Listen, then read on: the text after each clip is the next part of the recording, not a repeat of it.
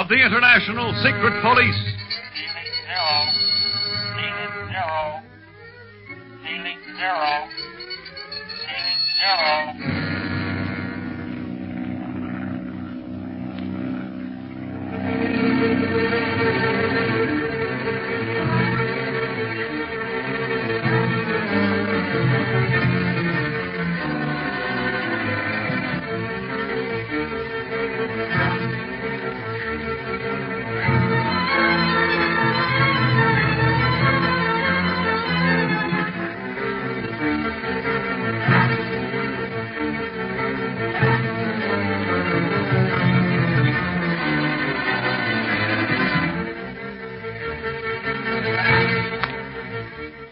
Leaving Speed, Kinka, and most of Chief Yayava's warriors at the entrance to the jungle hideout of the octopus, with strict orders not to enter unless he calls them, Clint enters the place hidden under the termite hill only to find it deserted.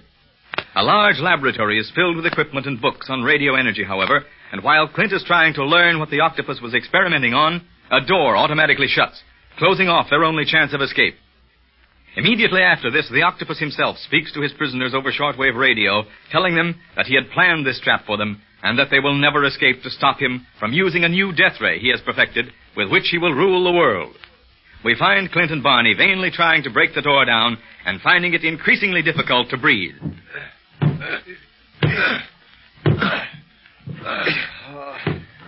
It's no use, Barney. We couldn't break that door down if we had a ram, which we haven't. Better stop trying and we'll use up what little oxygen we have left to breathe. Yeah, I guess you're right, Clint. But this here door is our only way out. We've looked every place else in this hideout, and there's only this one way, in or out. And that's the most unusual for an octopus hideout. He always has at least one more exit in case one is blocked. Yeah, I guess he figured he was safe here. Never thought we'd find this dump under a termite hill. And now I kind of wish we never had. If I'm going to shuffle off, I can think of better places to do it in than a termite hill. What'll people think if it gets around? I don't feel much like laughing, Barney, but you'd get a laugh out of any situation, even one as serious as this. You think I'm kidding?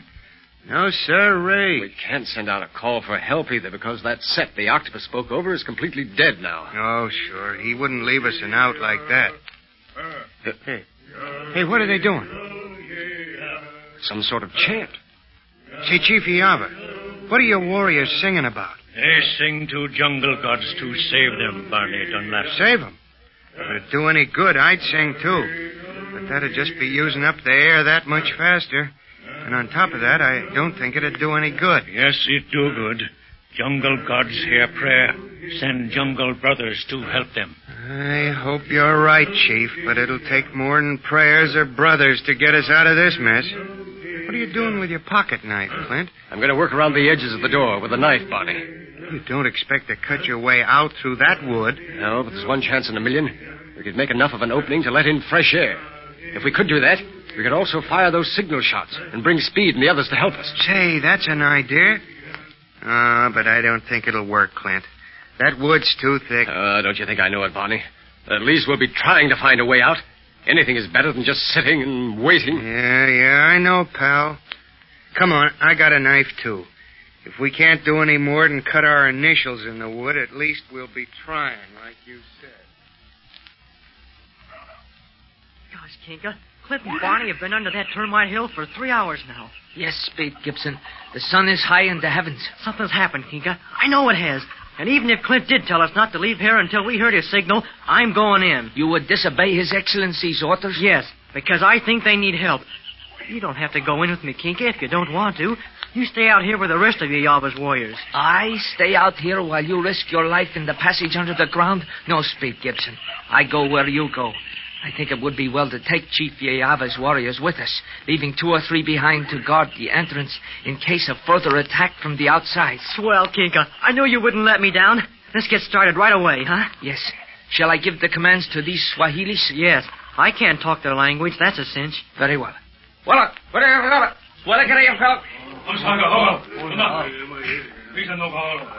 They are ready to follow us, Speed Gibson. Those 3 warriors there will remain at the entrance. Okay. Here's a flashlight for you, Kinka. Know how to work it? No. Just shove this over like this. See, now the light's on. I see. 'tis another one of your miracles, huh? Come on now, Kinka. We don't want to waste any time. Down these dirt stairs. I am beside you, Speed Gibson. Boy, Chief Yava's warriors have sure been swell. They don't ask any questions, but just go ahead and do as they're told. Yes, and they are very brave in battle. You saw that when Chief Miengai's warriors attacked us. Yeah. Wonder if he's back in Leopoldville yet. Oh, yes. His stretcher-bearers must have arrived there long ago. They travel very fast. I'll bet the chief can tell us plenty about the octopus. They'll talk. Well, here we are at the bottom of the stairs. Boy, look at this passage. It's very dark down here. If we did not have these flashlights, we could see nothing. No. Gosh, wonder where Clint and Barney are. You think if they'd found something, we'd at least be hearing some kind of a noise? And if the octopus and his men overcame their excellencies, we would have been attacked by now, would we not? You can't always tell about the octopus, Kinka. He never does things like any other criminal. Say, raise your flashlight beam there ahead. Looks like the end of the passage. The end? Why, yes. It appears to be a wooden door. That's funny. We haven't passed any other doors since coming down here. Clint and Barney must be on the other side of that door. Or the octopus. If he is, we'll give him a fight. It'll be kind of hard for Chief Yava's warriors fighting with spears in this passage, but we've got guns. That's something. But first we shall try to pass the barrier, huh? Yeah, we're almost to it now. Boy, that's a door, Kinka. Look at that wood. Must be plenty thick. There's no way of opening it, Speed Gibson. Say, you're right. And Kinka. Yes? Look, it's set in kind of a frame. This isn't the kind of a door that opens out. This must have been dropped from above. And I won't budge an inch. Oh, well, what shall we do then?